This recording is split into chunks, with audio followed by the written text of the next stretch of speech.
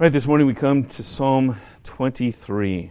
I remember asking for favorite psalms that you guys wanted me to cover in this series, and I don't think anybody put down Psalm 23 because I think you all expected someone else to put it down. But here it is, one of the more well-known and justifiably well-known and best loved of the Psalms. Let me read it for us. Very simple words that are very, very familiar. Psalm 23, a psalm of David. The Lord is my shepherd, I shall not want. He makes me lie down in green pastures. He leads me beside still waters. He restores my soul. He leads me in paths of righteousness for his name's sake. Even though I walk through the valley of the shadow of death, I will fear no evil. For you are with me. Your rod and your staff, they comfort me. You prepare a table before me in the presence of my enemies. You anoint my head with oil. My cup overflows. Surely goodness and mercy shall follow me all the days of my life, and I shall dwell in the house of the Lord forever. So ends again the reading of God's holy, infallible, inerrant word as we come before it this morning. May he teach us from it. Let me pray for us as we come to the Word. God our Father, again we come before you here again to ask your blessing. Now as we come before your Word, we ask that you would speak to us. We pray that you would fulfill the promise that you have made, that when your Word goes out, it accomplishes everything that you purpose for it and is successful in the things for which you sent it. May that be true here this morning. Fill us with your Holy Spirit to open our eyes to see and our ears to hear the things that you would have us learn this morning. Again, plant your word deep within us. May it be a light to our path, a lamp to our feet, that we might walk according to what it teaches. Lord, we ask all of this, as always, in the name of Christ our Savior. Amen. One of the things we enjoy doing as human beings is reminiscing. Looking back on life and telling old familiar stories and recounting well-known and typically pleasant and amusing events from our shared past life. Sometimes trials, sometimes difficulties, and that enables us to talk about the things we learned and the things that we had to do to make it through. We do this with our friends. That's what high school reunions are for. Let's reminisce. We do this as families. We retell old stories, then pass them on from generation to generation. We do it in the church. Wow, do you remember how we found that facility? Wow, do you remember how we got those chairs? Do you remember what the Lord did at this time, at that time, and so on? I've been thinking about reminiscing because I've been doing that a little bit this week. I was quite sick for most of the week at home with body aches and a fever and chills and all that fun stuff.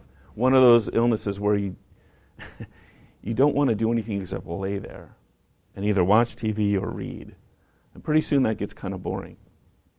And so what I did is I resolved to get my computer out and some records that I had and enter some family history into a computer program that I have. Much of which I lost a couple of years ago when the hard drive crashed. And what struck me as I was going through many of these was I don't just have a list of names and dates. I have stories that go with those. Stories that her father wrote down, that her mother wrote down, that aunts and uncles wrote down. And I have the same for my family. It's just fascinating to read those again and be reminded of where families came from and what they went through and how they got here and what their background is. It appeals to me as someone who loves family. It appeals to me as someone who loves history. It appeals to me because I remember hearing some of those stories when I was growing up. And to be able to find documentation that says, you know that story that my aunt told me? It's true. And be amazed and surprised and delighted to discover these things are actually part of our family story. Reminiscing is good in that sense for passing on important stories and important lessons that go with those stories. And we reinforce those lessons as we repeat those stories over the years, especially when it's a good story. As a side note, that's why I think a personal testimony is such a valuable part of our witnessing. To be able to tell someone who's had a common experience or a common background, I've been where you've been, and here's where the Lord has taken me. That's a powerful teaching tool and witnessing tool. Anyway, on with Psalm 23. And I was thinking about this reminiscing as I was thinking about Psalm 23. With, I think, probably Psalm 1 and Psalm 100, it's up there at the top of the most loved, most famous, most memorized Psalms. 1 and 23 and 100. Those are the ones we learned when we were kids in Sunday school. The ones we memorized. The Lord is my shepherd, I shall not want. I was reading it here in the English Standard Version translation, and in my head I was hearing the Old King James. That's a little disconcerting. And then when you come to a text, especially as a teacher or as a pastor or preacher, oftentimes we come to it and want to make sure we say something new, that we say something not new in the sense of doctrine, but something that you haven't heard before, something that will help you appreciate the text or the passage more and give a deeper understanding of it while also kind of piquing your interest. But again, I'm sitting here this week thinking about Psalm 23 and I'm thinking, what can I say that hasn't been said before? And then I thought about the stories that we repeat in our families, and I said, why should I say something new?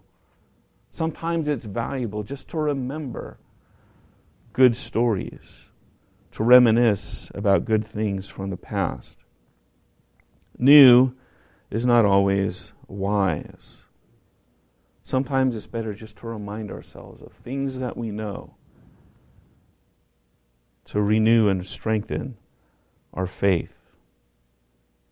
And I think that's helpful to do here this morning, just to go through the psalm. I'm not going to say anything brilliant or new about this, but let's reminisce about it a little bit. Let's look at this old familiar psalm and remind ourselves why it's so well loved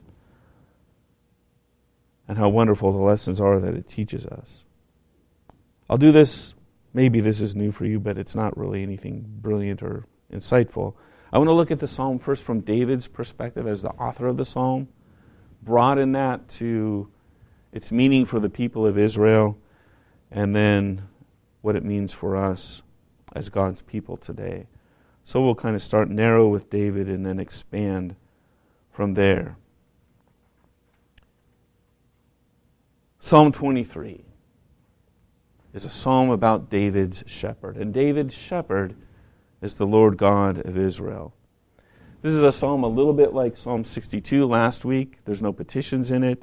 It's a simple psalm of praise and of faith and trust in God. We know that David himself was a keeper of sheep. In our Old Testament reading, God reminds him of this. I took you from being a follower of the sheep and made you prince over my people. But David knows what the job is like. And he uses the image of God as a shepherd, which is also a biblical image, to declare this praise and faith and trust he has in God. God is my shepherd. The Lord is my shepherd. A simple statement that pulls in three valuable ideas. Two people and how those people are connected. The first person is God, the Lord himself. And David uses God's covenant name here. Yahweh is my shepherd.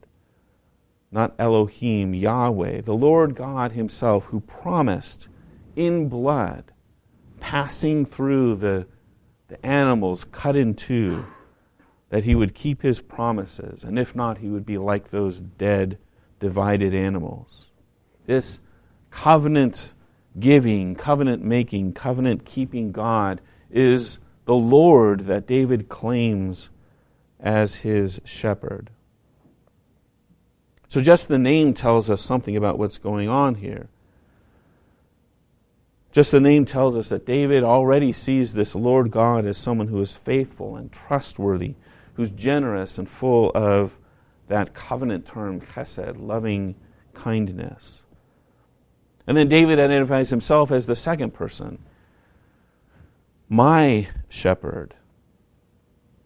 He doesn't just identify the Lord God in the psalm, he identifies the Lord God as his Lord God, his own Lord.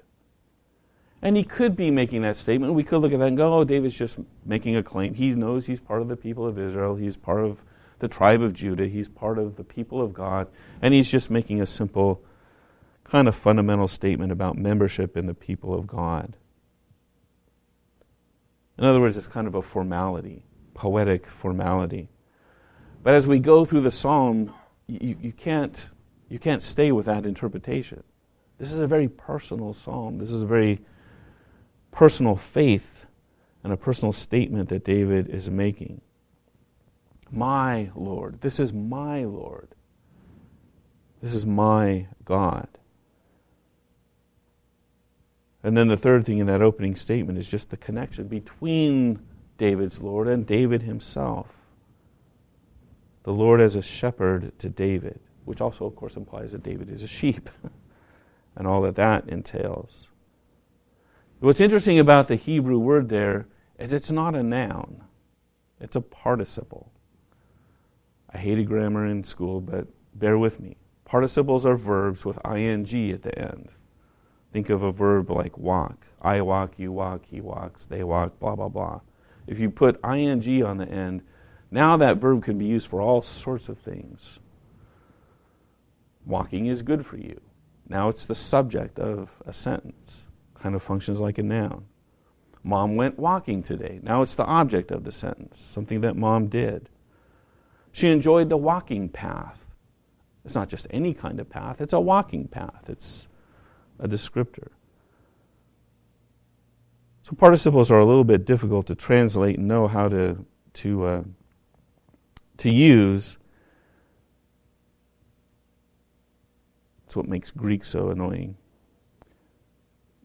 But you could translate this, and the Greek translation of the Old Testament actually translates it this way. The Lord is shepherding me. The Lord is shepherding me. Now, Hebrew grammar and all that stuff tells us that it should be treated as a noun. The Lord is my shepherd. But the reason I bring this up is because it's not just a title. It's an active job. It's an active work. It's not just something that God is, it's something that God does. The Lord shepherds us. When I was in Christian high school, we had to do an assignment on Psalm 23 to rewrite it, replacing shepherd with something that we were familiar with. The teacher told us, David was a shepherd. Take something familiar in your life and say, the Lord is my whatever. I remember one guy said, the Lord is my skateboard. I actually did a pretty good job with it. But that misses the point. The Lord is not an object. What the underlying language here is saying is that the Lord does something. He shepherds his people. As a shepherd, he shepherds. And what that means, what that entails, is revealed in the rest of the psalm. The Lord is shepherding David. He's taking care of him, leading, protecting him, as a shepherd does with his flock of sheep. And David understands this intimately because he was a shepherd. He understands what it means to lead and protect a flock of sheep. And so we have this idea fleshed out in the rest of the psalm. This shepherd makes me lie down in green pastures and leads me beside still waters. The idea of this verse is rest. I've heard it applied to eating grass and drinking water. Sheep don't like to drink moving water. I don't know if that's even true. It doesn't matter. What it means here, and it's very clear again in the original language, it's rest. It's a place of quiet, of solitude, of peace, a place of safety where the sheep can lie down and be without fear. As a shepherd, he restores my soul and leads me in paths of righteousness. This idea of restoration is Is this a restoration of comfort? I get my energy back. Is it a restoration of salvation? Different commentators ask that question. I think, as many do, that it's likely both. This restoration is both salvation and kind of being re-energized, comforted, and the comfort that only comes in salvation. The salvation that leads to righteousness, to living the way that God wants us to live. Not for our sake, not for our glory, but as David prayed in our Old Testament reading, that God might be glorified, that His name might be great. He does this for Himself. The Lord does this to glorify Himself. As a shepherd, He is with David. So even though he walks through this dramatic description, the valley of the shadow of death, great danger. We hear stories of New Testament Judea where pilgrims to Jerusalem from Jericho had to pass through this incredibly dangerous part of the climb up to Jerusalem. It could be thought of as kind of a valley of the shadow of death. Great danger, bandits and evil people who were out to hurt and harm and steal and kill. David says, I could pass through a place like that without fear because you're with me. That's how you shepherd me. I'm safe because you're with me. Your rod and your staff guide me. Symbols of authority and of power. They give me comfort. I feel safe. I have assurance.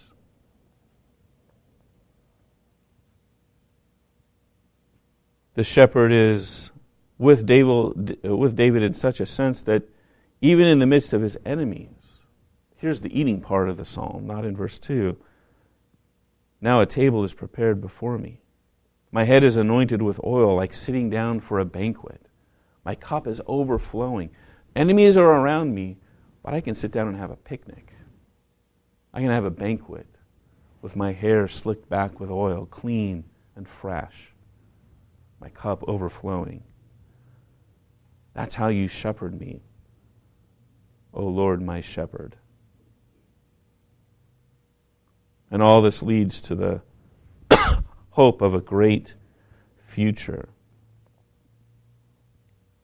The covenant-keeping Lord, this covenant-keeping shepherd who brings restoration and righteousness and comfort and discipline and authority, who gives blessing even in the midst of enemies, will grant a future to David, a blessing, and His own comforting presence forever and ever. We've talked about many times in the last few weeks about David's great desire in Psalm 27, verse 4, to be with God, to be in His house. Here is David's confidence that that prayer will be answered. Goodness and mercy will follow me all the days of my life. I will dwell in the house of the Lord forever. What an incredible picture of this relationship. David, his shepherding Lord, and the work that this Lord does for His servant. In this psalm, and I think this is one of the reasons it's so beloved by us, it's poetic beyond measure, but David's expression of just incredible confidence and trust in the Lord that He will take care of him in every circumstance of life, both this life and the life to come. What a beautiful picture for David. What a beautiful expression of his own faith and trust in God. And because it's such a personal psalm, we kind of often stop there. Well, this is David, and let's be like David. But there's a world beyond Psalm 23 in the Old Testament that speaks to Israel as well. And I think we can also say David as king is speaking for and to the people of Israel. That's part of his job as shepherd of the Lord's people, under shepherd, if you want to call it that. And this image, this idea of the Lord as shepherd, is a familiar idea for the people of Israel. It's used before David, and it's used a lot after David. We can go back to Numbers 27. Moses is dying. Who's going to lead the people of Israel after him?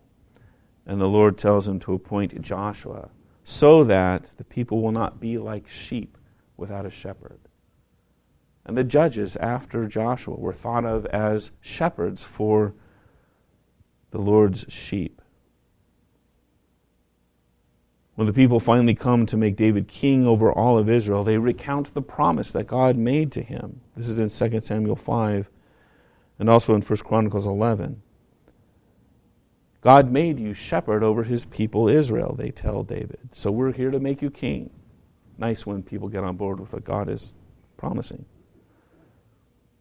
In our Old Testament reading again, 2 Samuel 7, God mentions the judges who led his people, a reminder of those successor shepherds to Joshua, whose job it was to shepherd them. Later, the prophet Micaiah is going to prophesy that God's people would soon be without a shepherd in 1 Kings 22 and 2 Chronicles 18.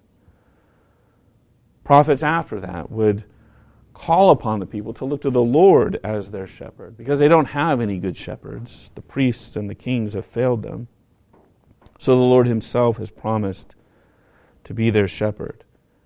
This is in Isaiah 40, Jeremiah 31, Ezekiel 34. In fact, Ezekiel 34 has a long section where God judges those poor leaders of Israel, kings and priests alike, as bad shepherds.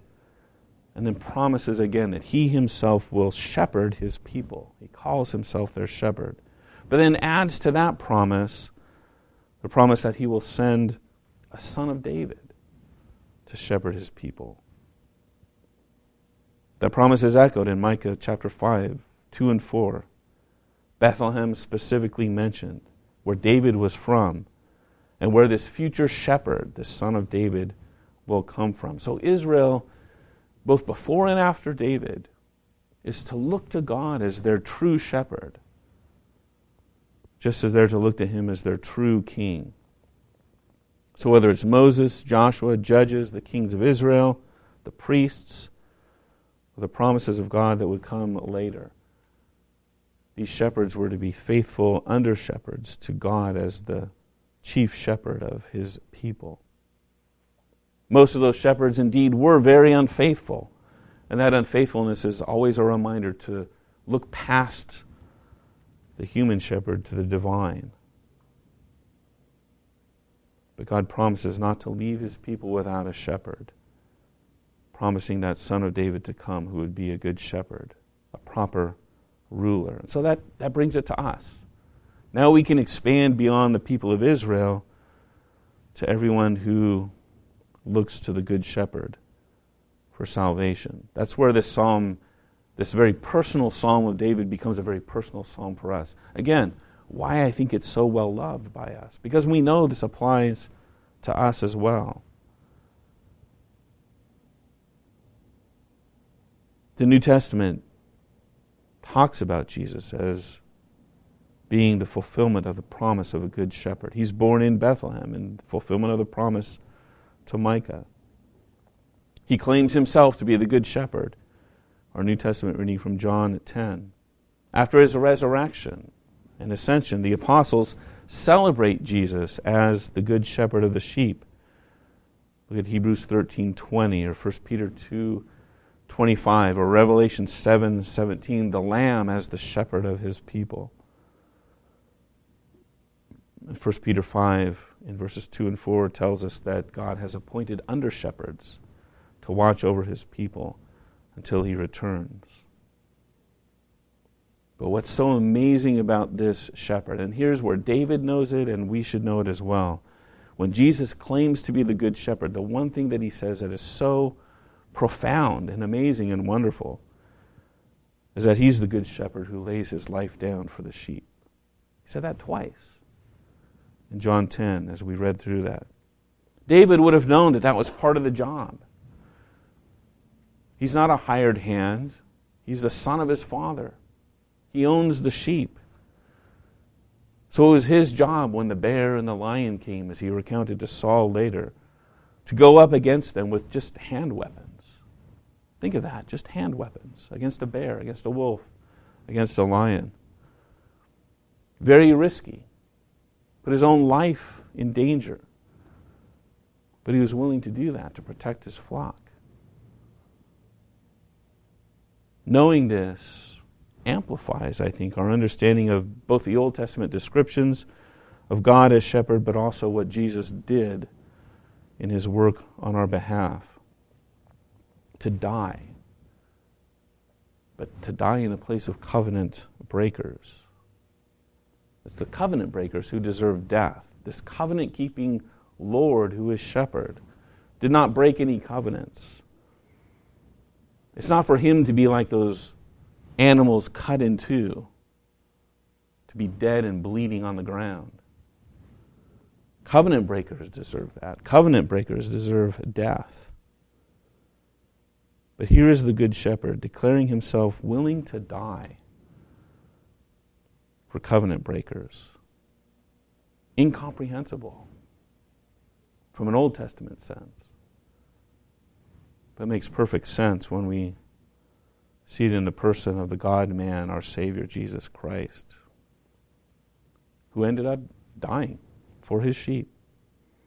His death protects them. His life and death leads them out of sin and into righteousness, as David writes about in verse 3 here. And his resurrection leads them to eternal life, so that all who look to him for salvation will dwell with the Lord forever. The promise is fulfilled in the Good Shepherd, what David looked to in verse 6. The Good Shepherd leads. His sheep follow him. They follow by faith. They hear his voice. They know it. They respond. We acknowledge that we're wayward, wandering sheep. There's a song like that in our hymn book. Who can't lead ourselves, can't protect ourselves, can't save ourselves. But boy, do we need a shepherd, a Savior, a covenant Lord. So we do admit our sin and we turn to Jesus, the Good Shepherd, in repentance and faith. Again, not that different from David. As we've been going through the Psalms, we see this about him. And we'll see it some more. David knew who he was. A broken and sinful man in need of salvation. A sheep in need of a shepherd. And he wrote this psalm as a sheep in need of a shepherd. By the way, don't let anyone tell you you're anything but a sheep. I think one of the great deceptions of the deceiver himself is to try to convince us that we're not sheep. You're a bear. You're a lion. You're a wolf. You're a fox. You're strong. You can take care of yourself. You can find your own happiness. You can find your own way. You don't need a shepherd. The gospel comes to us and says, admit it. You're a sheep. You need a shepherd.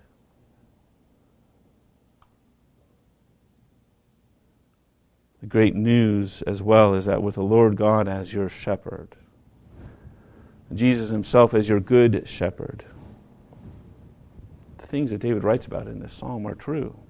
You will not want. You will be safe. You will be comforted.